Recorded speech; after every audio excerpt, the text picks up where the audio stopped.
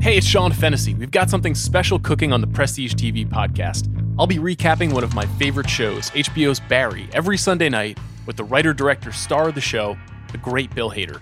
We'll talk about the show's wild twists and turns, its special brand of dark comedy, and how it all came together. So on Sunday nights, immediately after a new episode airs, you can hear Bill and I break it all down on the Prestige TV pod. Subscribe on Spotify or wherever you get your podcasts. This episode is brought to you by Pure Leaf Iced Tea. Go beyond reality with new Pure Leaf Blackberry Iced Tea and discover a berry delicious world bursting with unexpected blackberry flavor. A world so full of refreshing blackberry iced tea that you may never want to leave. But there's always time to linger. Try new Pure Leaf Blackberry Iced Tea. Visit Amazon.com/PureLeaf and enter 20 Pure Leaf for 20% off your purchase of new Pure Leaf Blackberry Iced Tea. This episode is brought to you by 20th Century Studios' Kingdom of the Planet of the Apes. As a ruthless king builds his empire at the expense of the remaining human race, a young ape will fight for the future of apes and humans alike. Kingdom of the Planet of the Apes. Enter the kingdom in IMAX this Friday and in theaters everywhere. Get tickets now.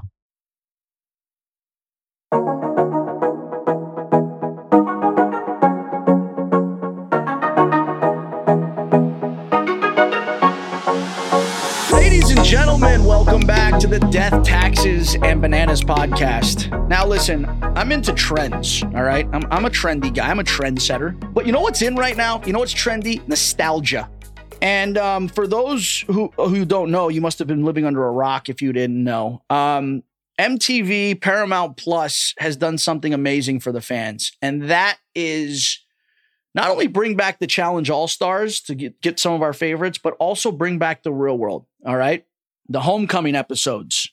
We're on our third season of Real World Homecoming with New Orleans. We've already done New York. We've done Los Angeles.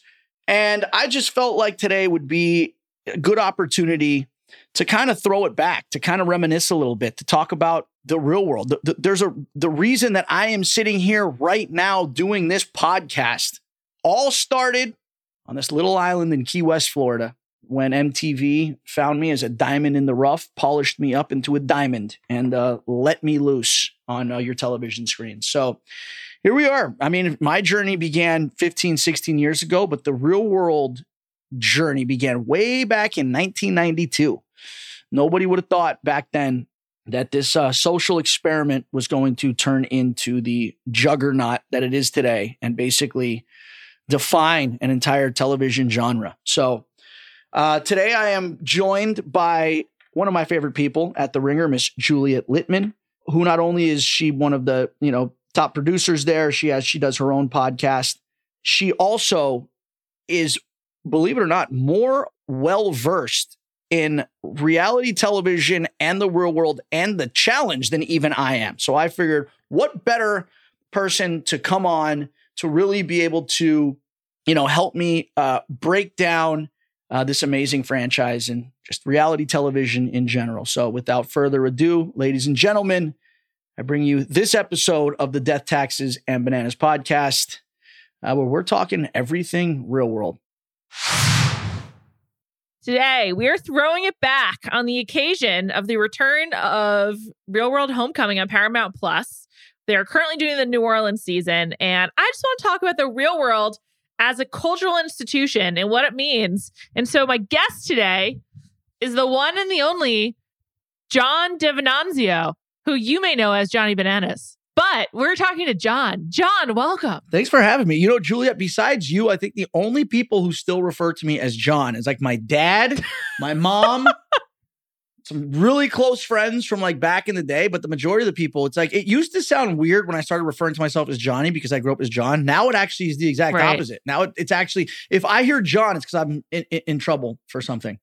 John, you went on The Real World. You were in the Key West season, the Hurricane Katrina season, 2005.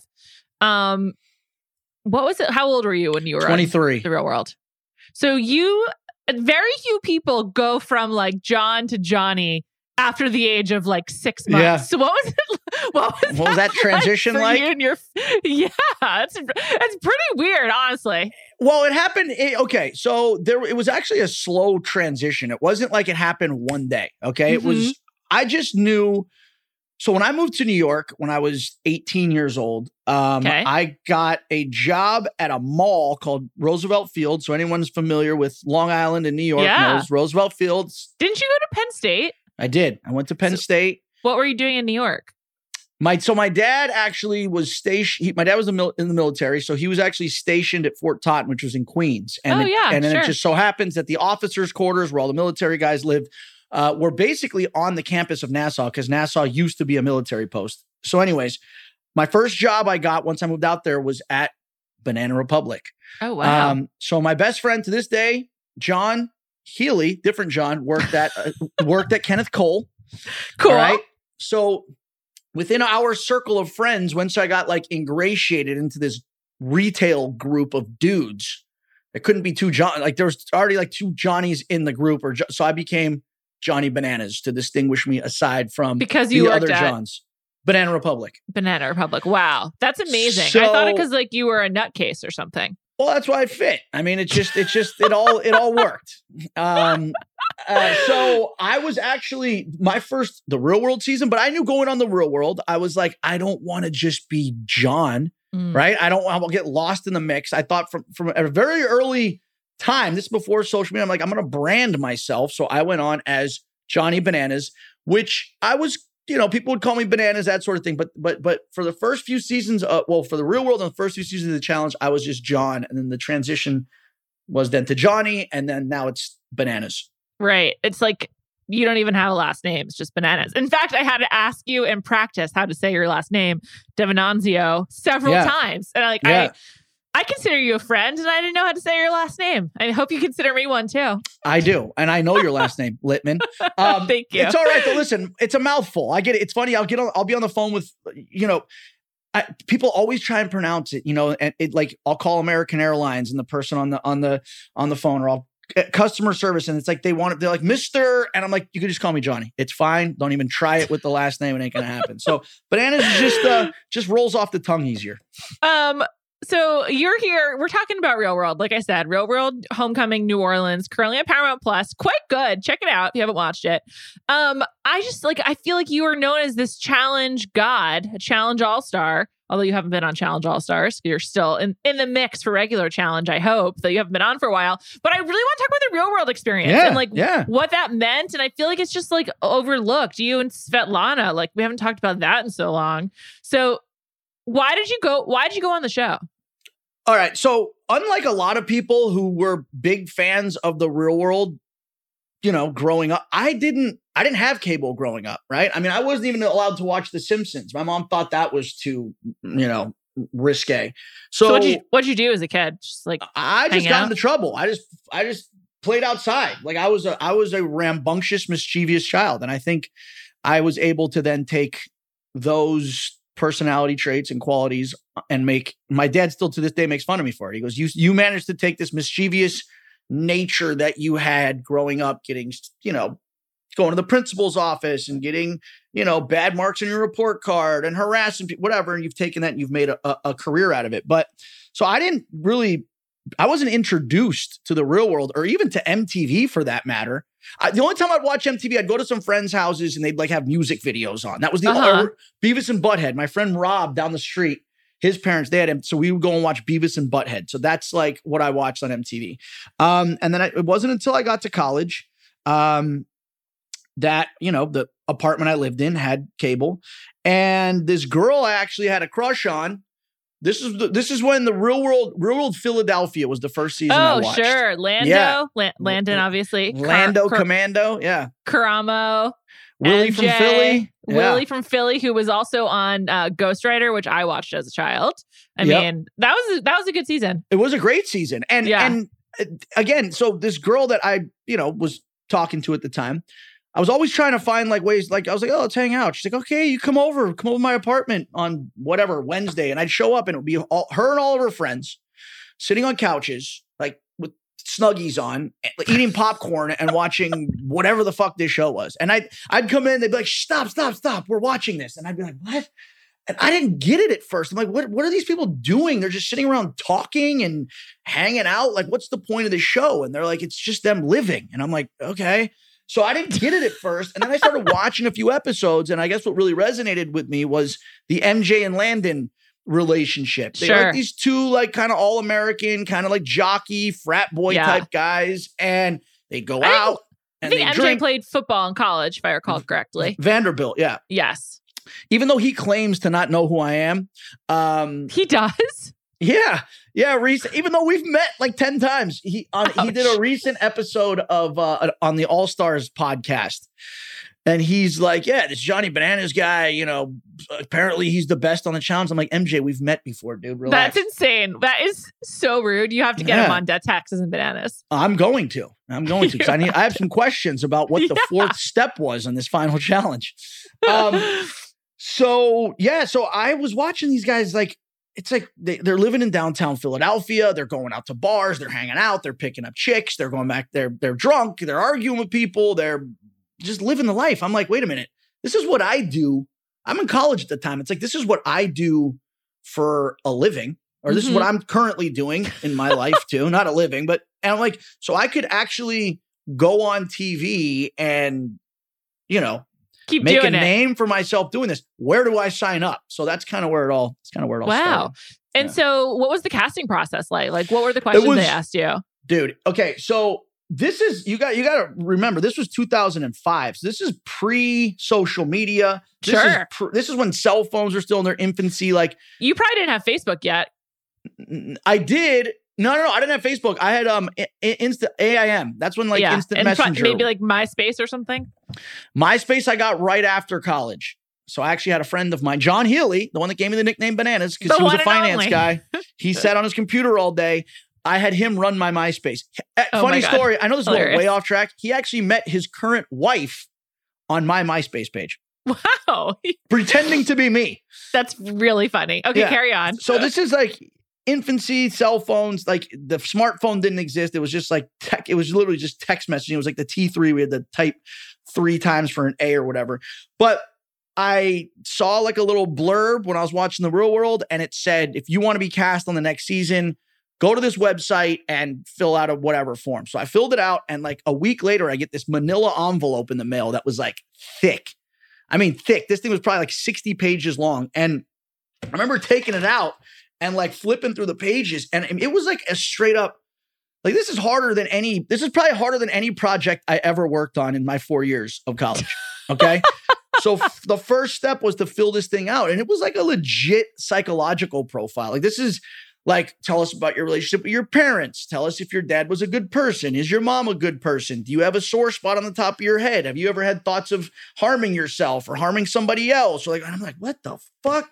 Like, what do you do in your personal time? Do you like mechanics magazines? And then it was like, draw a self-portrait of yourself. So it's like this long, like, wow. Yeah. Draw a self-portrait. That's intense. I wouldn't be able to do that. I'd be like, I'm out. Sorry, I can't go to the real world.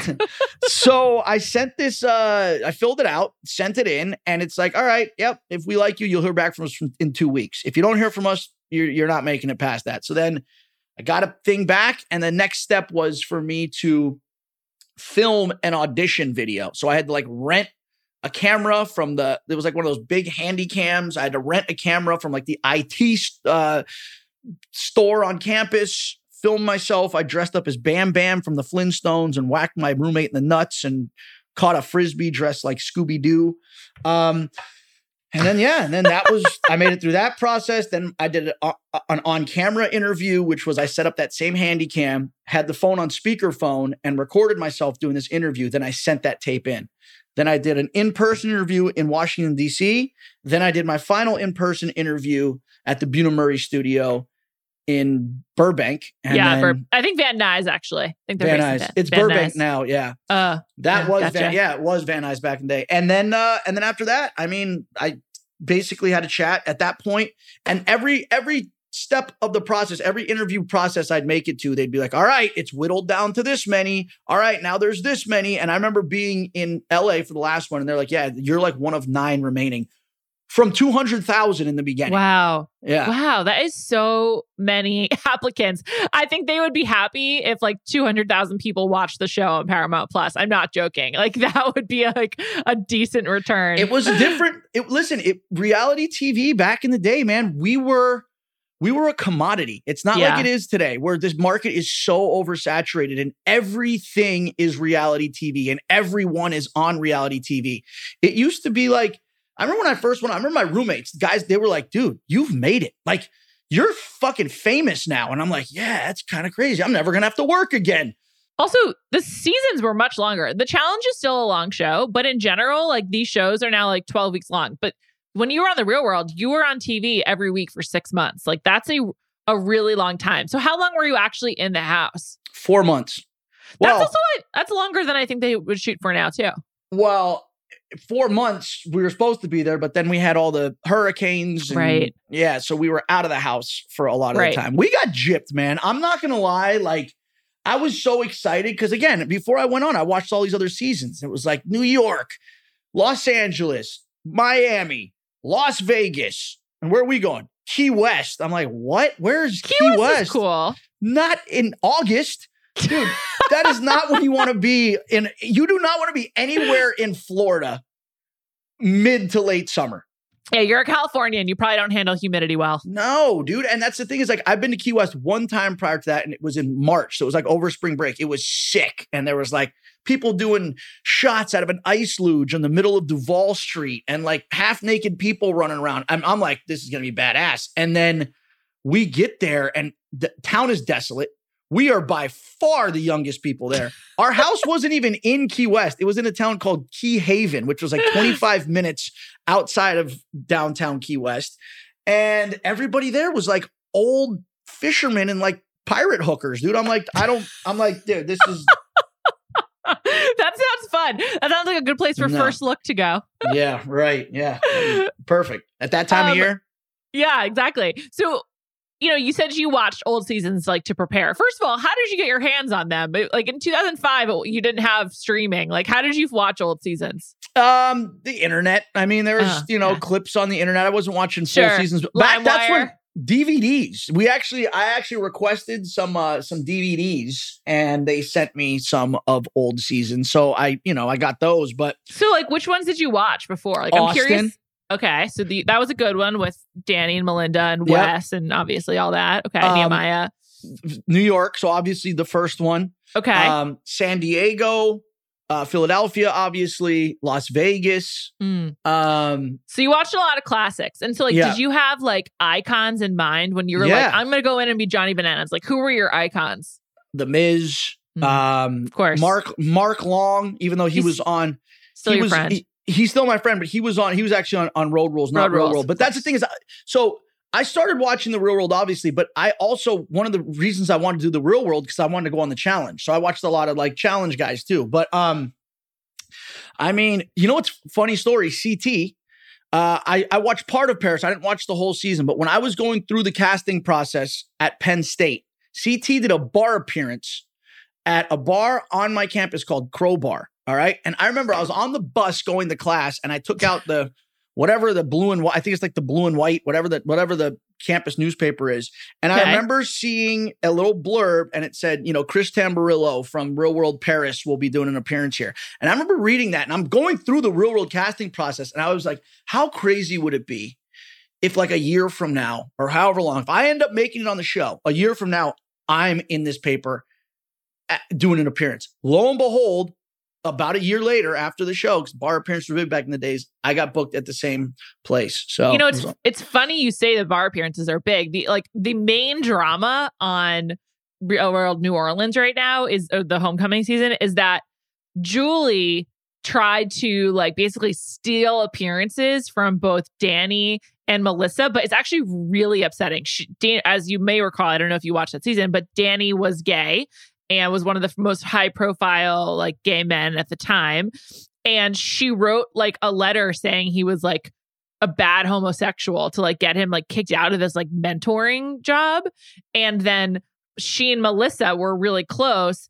And she like wrote some letter assassinating Melissa's character to like get a bar appearance from her because she was saying that was the only way she was making money back in 2000. Wait, and what constitutes being a bad homosexual? I mean, you're just a bad person? She was Mormon. So okay. It was like, it was a religious thing. And it's, Danny's like really fascinating on Homecoming, but is this Dan Renzi? No, different Dan. All right. I forget his last name, but I was on his Instagram this morning checking him out. But he, I'll tell you right now.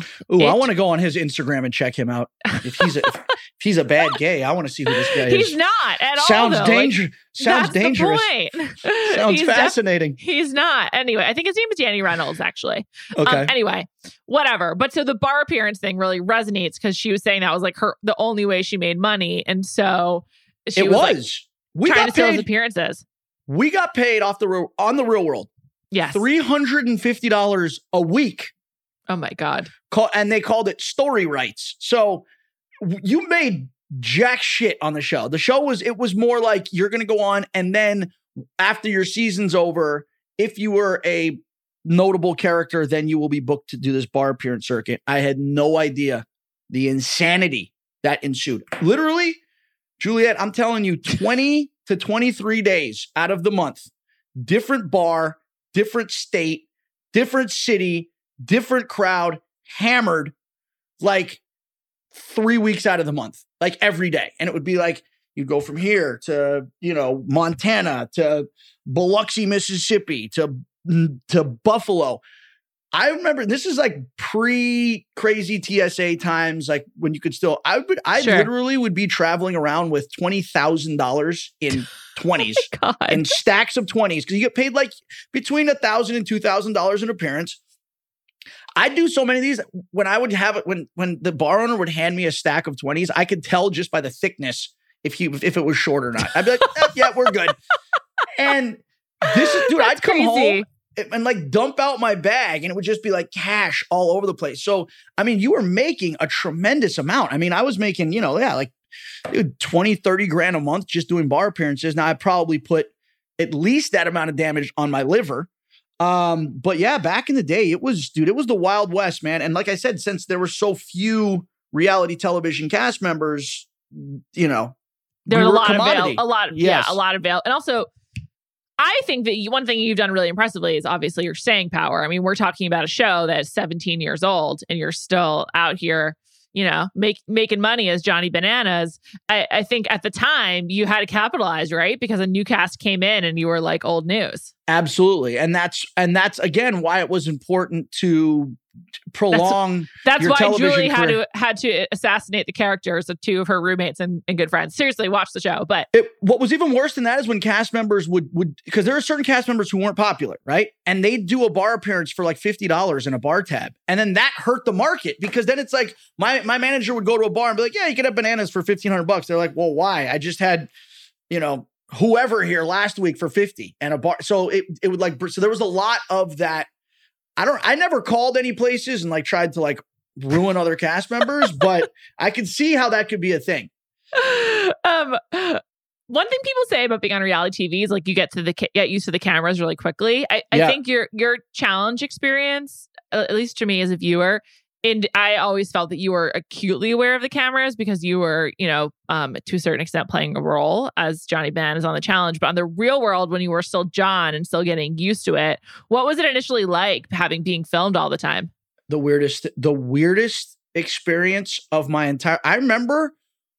Well, first of all, the first time it like actually hit me like what was going on was we got stuck in hotels because of Hurricane Katrina. So we didn't start filming for about a week after we were supposed to. And I remember the first time the camera was actually in my face.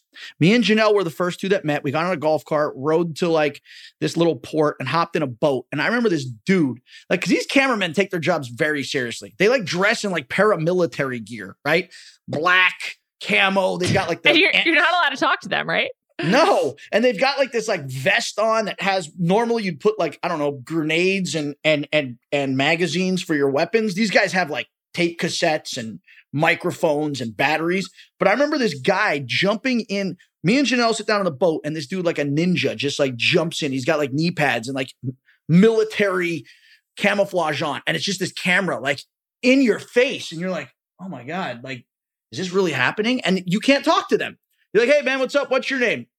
Like just blank stare. So that was the first time I was like, this is crazy. And then it's like trying to act normal. And then is it like that on the challenge too? You can't talk to the people? The fourth wall is a little more broken down. We see you directing camera people on the challenge. Yeah, you're like, get that. Yeah. All the time. I'm like an embedded producer. That's why they love me. But then I remember the first morning waking up in Key West, because we have obviously like camera, like there's cameras on all the walls and like whatever. And I remember waking up that first morning and I almost had an anxiety, like I almost had a panic attack, like an anxiety attack. I'm like, oh my God, I'm going to go down. Like, this is my life right now. Like everything that I do is going to be documented and there's going to be people following me around. And when I go downstairs right now to like make breakfast, or if I go to like, I don't know, pee, or if I want to walk outside, like everywhere I go, every move that I make now is going to be filmed and going to be documented. And it was a crazy, it took a while to get used to it. But I'll say what was even weirder than that was the first time I saw myself. I remember we all watched the first episode in Key West. You were still filming when it shot? When it aired? No. So after we wrapped, we had a wrap party and we got to watch the first episode. And it was like, the only way I can explain it, it was like I was watching a ghost. It was me, but I'm like, oh my God. Have you ever watched baby videos and you forget, you look at it, you're like, oh my God, that's me. Like, you're like, how can that be? Like, it's like an out of body experience. You're just like, how is that creature myself or whatever? Pretty much. So I'm watching myself and I'm just like, wow, dude. So, yeah, but you get used to it pretty quick. You adapt and adjust to the cameras being up your ass pretty quick.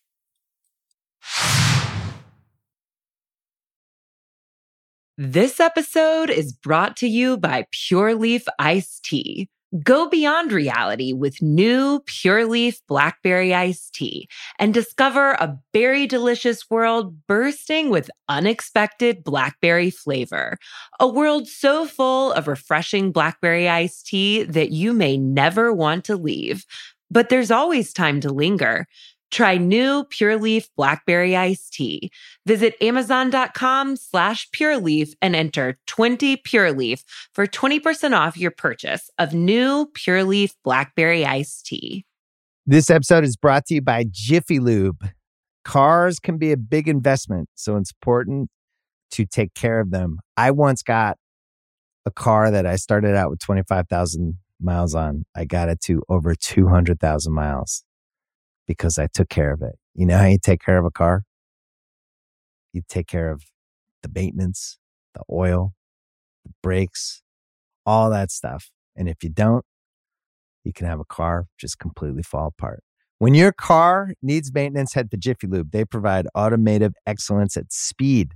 Get your oil change, brakes checked, tons of other multi-care services. It's all done by expertly trained technicians who actually care about taking care of you and your car.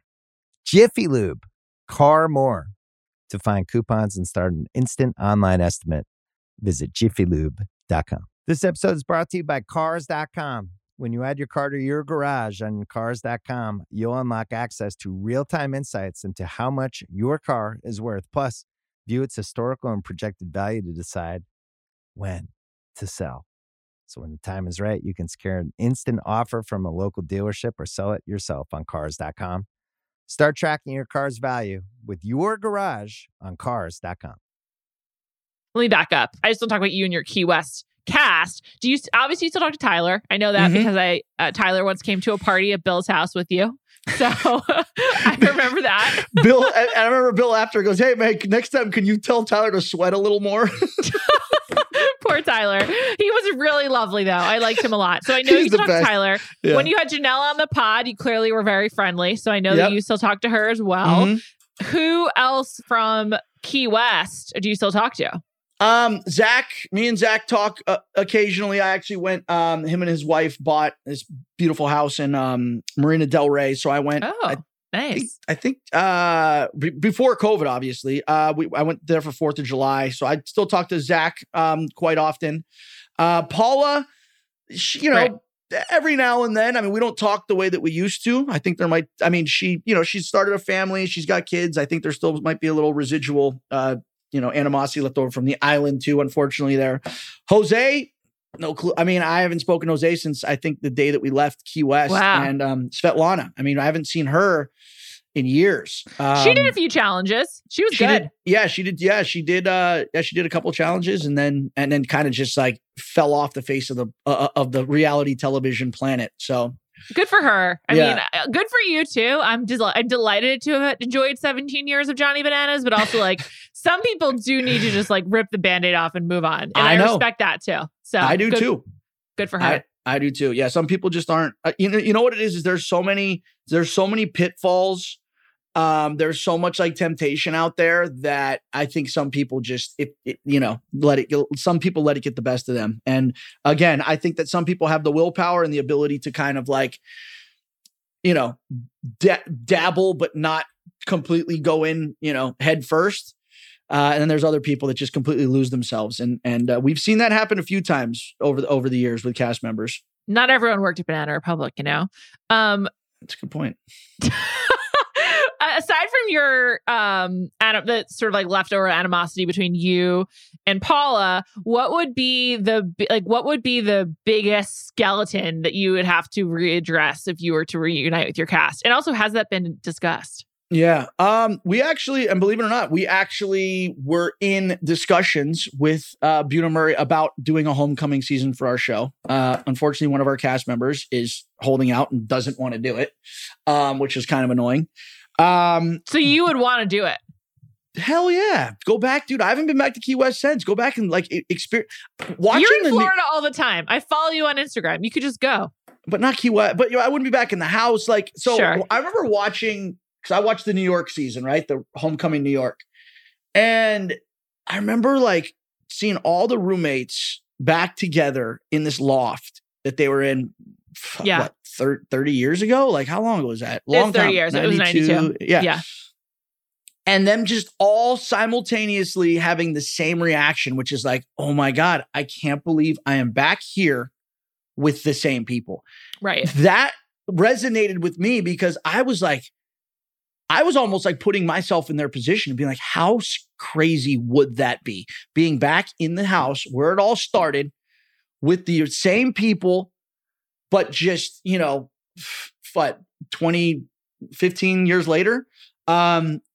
So that on alone would be cool. But I think one of the things that I have always regretted was the way Svetlana came in.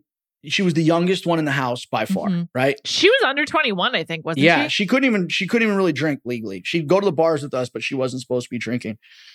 She was so young, so sheltered, so naive. And I feel like me, Janelle, and Tyler being the older ones, kind of the more louder, like outspoken ones in the house, almost like kind of banded together.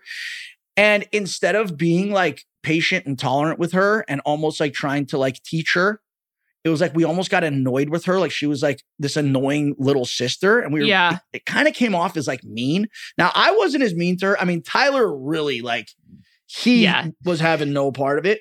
And I think that would be one of the things that I would like to address. And if there was one thing that I could take back and change, it was instead of, again, treating her like a younger sibling and being mean, almost acting more like an older sibling and helping kind of, ingratiate her into this world. Because again, she lived a very sheltered existence. Like she grew up she's Ukrainian. Her parents, are first generation. So she grew up in this very sheltered, this bubble, and never got out of that until she went on, the real world. And we had all already lived lives and had these other, these kind of crazy experiences. We were a lot more, experienced and cultured. Yeah.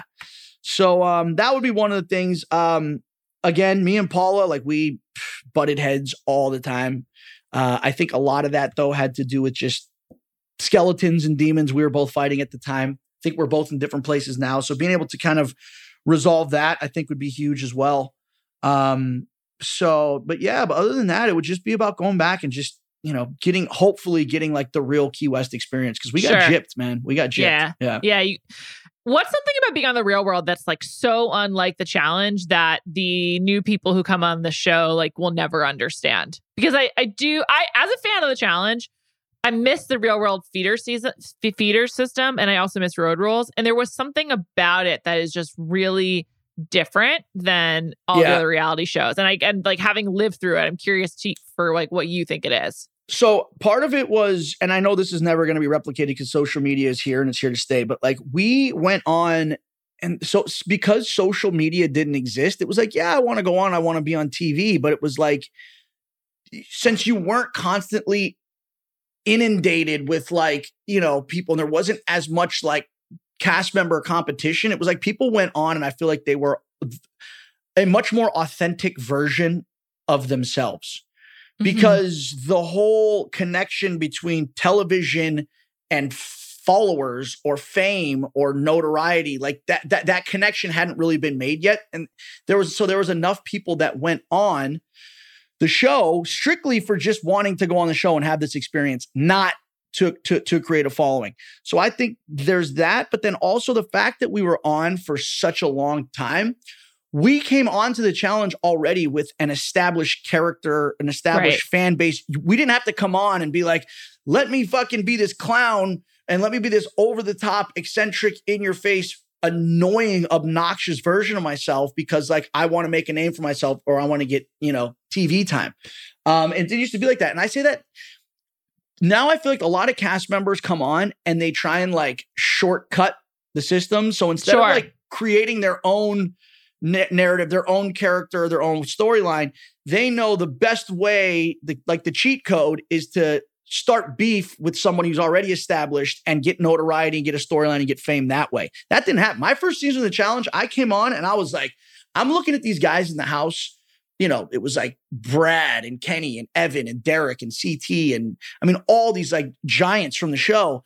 And I'm like, dude, I just want to like be a part of these guys. Like, I just want to like earn my way in instead of now guys come on and they're like, oh, there's Bananas or there's CT. Let me like start beef with this guy. And that's like the best way to get a storyline. So I think that that's kind of changed. I think like the authenticity of, you know, the people who are on. And because again, there's so much more competition now and there's so many people that so desperately want to be on the challenge. It's not like it used to be before. It used to be like a club, man. It used to be like this little clique, this little club. Like you had to be an exclusive member to be in it. Now it's just like, do you want to get drunk and hook up or are you good looking? Perfect. You're cast. Did you go on Survivor Romania? Are you available? Yeah. So Warsaw Shore. Yeah, exactly. Well, hey, he was an important part of the challenge. So Gabbo? Yeah, Gabbo. Yeah. Oh, very. I don't know what we would have done without him. I mean, yeah, didn't someone hook up with Gabbo? I don't know. I don't remember. I think so. Who knows, man? All of those are just blending together. Yeah. What was it like for your family to see you on TV the first time? I feel like, you know, everyone's supposed to be so jaded, but like this was a wild thing back then. They actually came on. My whole family actually came on an episode. Did they come to visit? I don't remember. Yeah, they came to visit. We did this like excursion. We went on a boat. We went on like the sunset boat. Like it was really cool. Here's the thing. At that point in time, my parents were both like, they were both kind of like, all right, we know that you're going to do whatever you want to do, regardless of what we have to say. So it's like, kind of like, what's the path of least resistance here? If this is the way that you want to like spend your life, or is this if this is the career path you want to pursue, then so be it. My mom's always been a lot more, my mom was a hippie, right? So my mom's always been a lot more kind of like free spirited and just accepting of my crazy eccentricities than my dad's been. My dad's much more like, he was, you know, he's a military guy. So military, Italian, you know, very like in a box. Everything has to like make sense. Everything has to, you know, you need to get a job where you're going to have health insurance and you're going to, you know, have a 401k and you're going to have a 9 to 5. And I'm just like, that's not really my track. So, but them coming out, I mean, it was great. And I think that they loved it. And it took a while for my dad to come around to really accept the fact that it's like, yeah, this is something I'm going to do for like the foreseeable future and hopefully make a career out of. Took him a while to come around. Like, why did we get you a college degree again? Great question. Yeah. When are you going to use this diploma we got you from Penn State? So yeah, but they were always, they were cool. And then especially when my dad started getting when we'd be out in public and I was getting noticed, that's when my dad's like, whoa, this is actually a thing. Now I go back. I just visited my dad last week. We literally went around town. We went around all his little favorite places. Big Tom's, his favorite restaurant, the gym, the post office. He lives in Central Florida. Oh, okay. All these people he's been telling me about. And it's like, he can't wait to like introduce me to all his friends and they love That's it. That's really sweet. That's adorable. I love that's cute. So what was it like when you left the show? Like I always like to ask people now, like, what do you check on your phone when you get off your show? Like, what's the first thing you do? But like the day you leave Real World, like, where do you go? And like, what did you do? Dude, California? We had our wrap party. And I remember at the wrap party, it was the first time we were actually able to talk to production. And it was just so crazy. Like these people who've been robots for the last 4 nights. It's like now we're 4 months. We're actually allowed to like have conversations with them. And I remember asking one of the producers, Mark Saliga, I was like, dude, what are the odds of me possibly going on a challenge? And he's like, yeah, there's a good chance you might be on one. Here we are 20 seasons later. But no, I just flew home. I literally just hopped on a plane, flew back to California. And it wasn't until the show came out. And this was the crazy thing. It's because you go back and it's like, you've just had this crazy experience and you feel like you've changed. But then it's like everybody else still sees you the same until that premiere and until that show airs. And you go from overnight being an anonymous face in the crowd to literally not being able to walk into a grocery store without being like mobbed by people or people follow you into the bathroom. It's like it's overnight. It's literally like an overnight change in everything. And it took a little while to adjust to, but now it's just part of the territory now. Like, you'll be out with people. That's what's so annoying. People will come up and they'll be like, oh man, like, listen, I don't want to inflate your ego, but I'm like, listen, I've been doing this for 15 years. You're like, my ego's already very inflated. Thank you very much. This hat doesn't even fit anymore, buddy. No, but it's like the novelty of being recognized has worn off.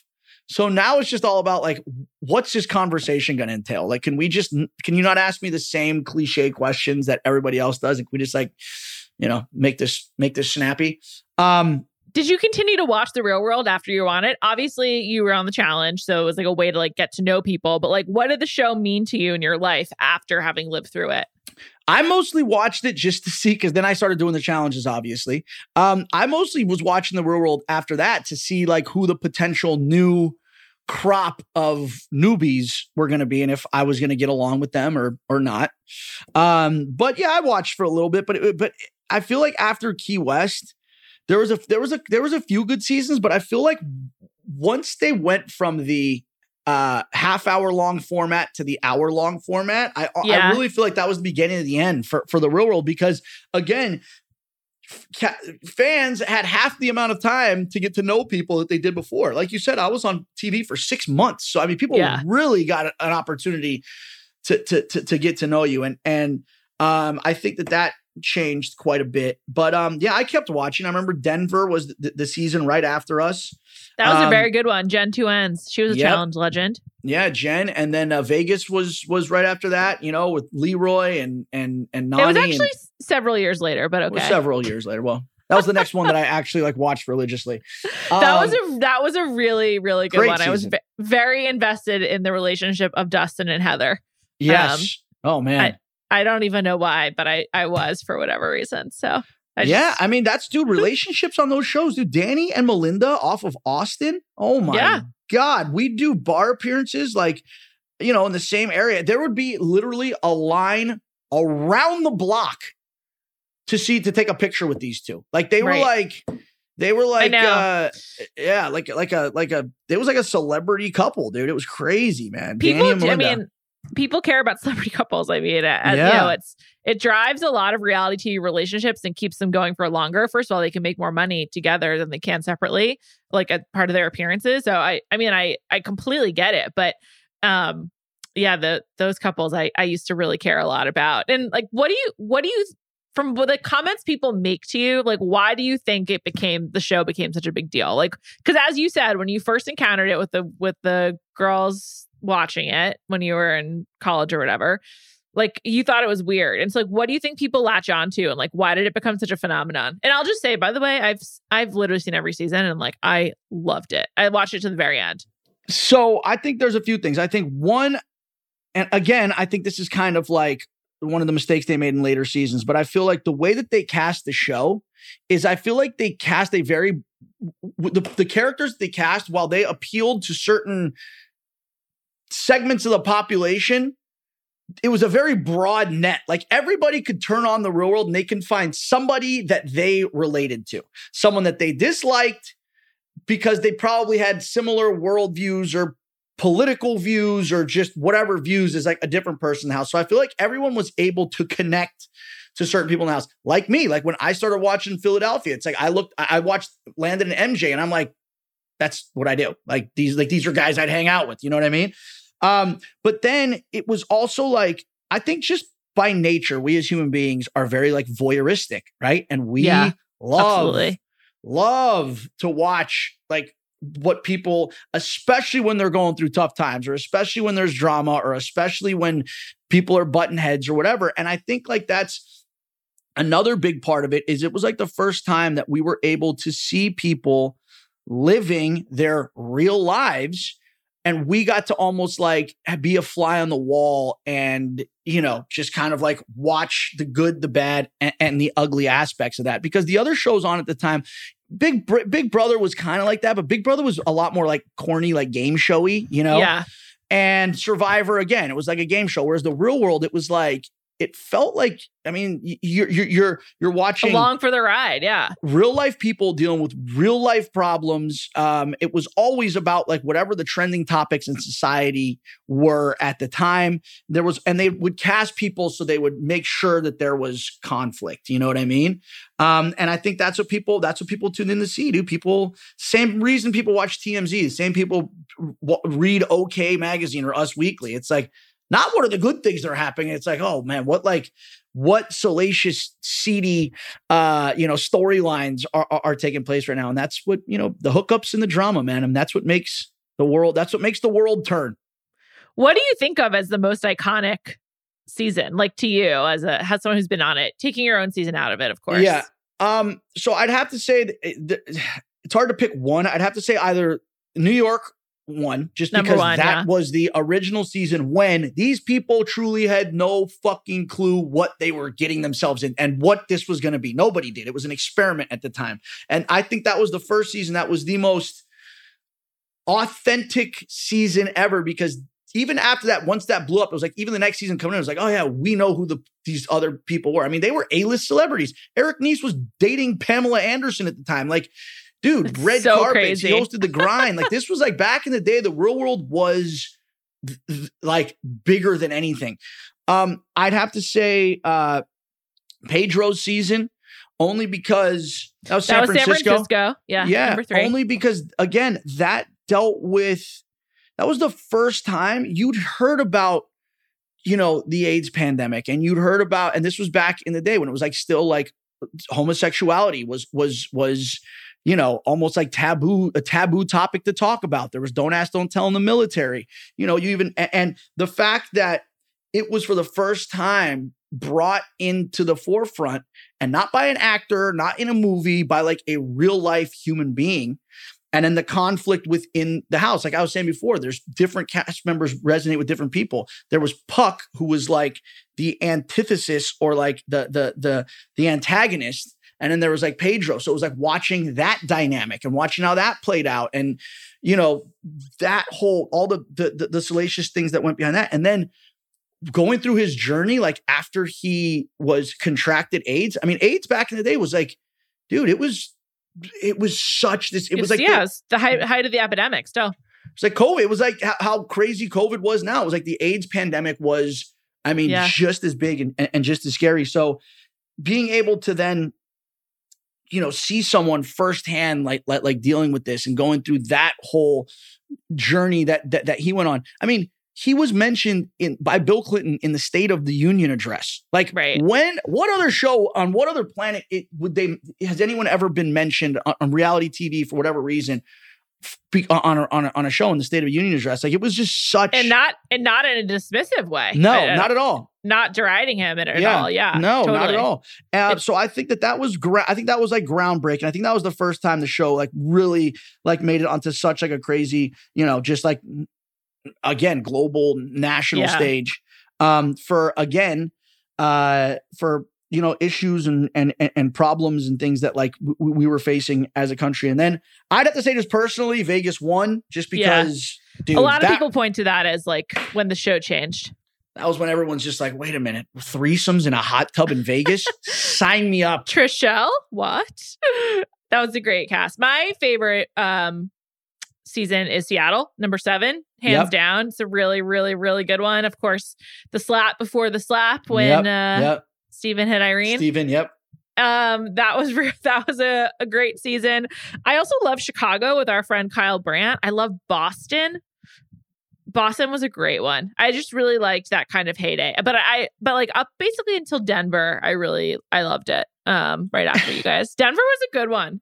Yeah, it was. No, it was. And that's what I'm saying. Like, I looked at the casts and I'm like, wait a minute. Okay, so before it was Philly, awesome. Austin, Texas, sick. Denver, Colorado.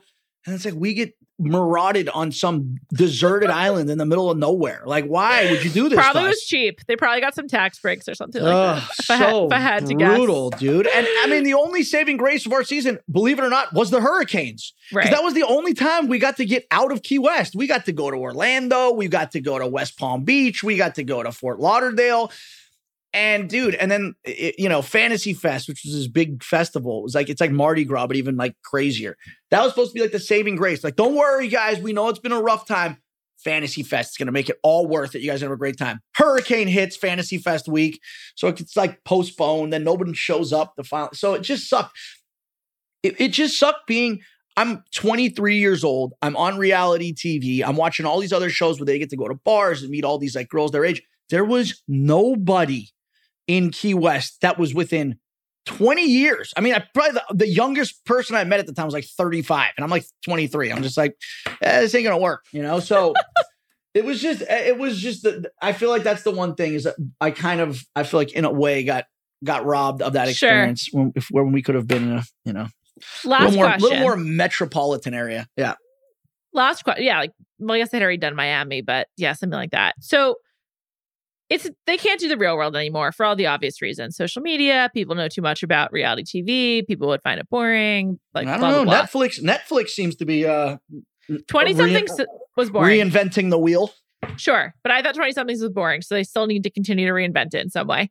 But I don't understand why Road Rules can't come back. Road Rules, you just have to do tasks for money and they take away their phone and their wallet. Like, that's a golden show. Like, what do you think is standing between like these old school original shows, like making another run and, what we're getting on the challenge these days?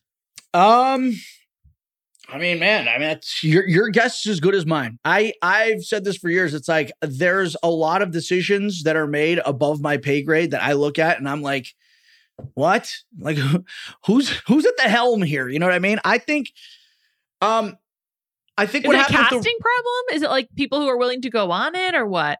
I mean, I don't know. I think I don't think it's a casting problem because you've basically got, the world as your oyster when it comes to casting. I do think that casting did used to be different though. When you look back at the seasons that were the greatest, watch All Stars. You watch the reason that the All Stars season is so good. It's not like, oh, these people are greater competitors than everyone else. It's like they're better personalities. Like back in the day, the old school challenges, the old school real world seasons, I think because the casting process was so much more just intricate than it is now. I think you just got a better product and you got people who had more layers. And I feel like, again, because reality television was still kind of an unknown, you got a more authentic version of people. And I think that the oversaturation of reality television and the introduction of social media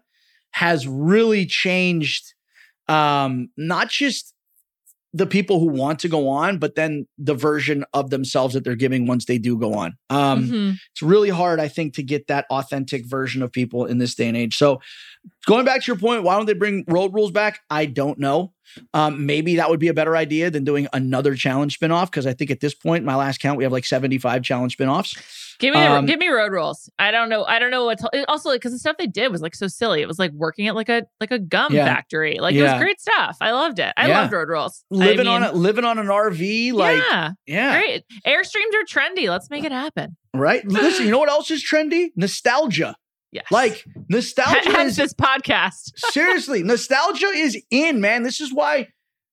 And I think it's because, like, with COVID and with just like everything that's happened over the last few years, like it seems like I feel like everyone feels like we're in a snow globe that's been shaken up, and it's like the dust. It's like everything. It's like, what's going on? Like, you look at every decade has like had something that's like kind of like notable or like cool, whether it's fashion or music or style or whatever.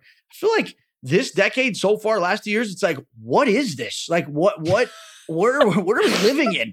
So I don't know, Bananas. Every day I wake up and I'm like, what day of the week is it? So yes, I hear did too. I thought yesterday was Wednesday. I texted you and I was like, I could do Wednesday, or like today's Wednesday. I'm like, oh, fuck. But no, I feel like people just have this desire, and people have this like for nostalgia, whether it's nostalgic TV or nostalgic music or nostalgic whatever. So, and that's why I think especially the All-Star seasons, the Real World Homecoming seasons resonate with the fans so much, is because, again, this is taking us back to like a different time and a different place. And it's like invoking, it's like a with simpler time, happier time. I don't know if you play Xbox, but when I play like old versions of Call of Duty from like 8-9 years ago, I'll go on one of the maps to fight, and I'm like, it'll bring me back to like where I was in that time of day. It's almost nice to be back there, because I feel like I've taken a step back in time. Video games, I just don't understand. I just do not get it. But John, thank you so much for joining me on this reflection on your time on the real world. It's been an absolute delight.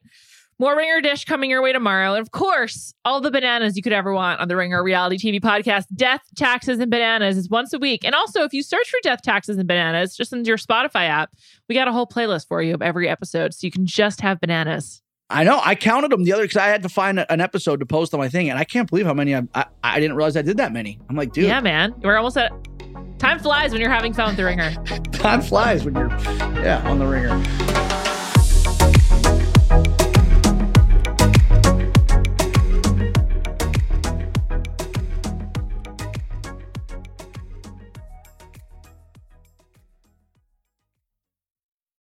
This episode is brought to you by State Farm.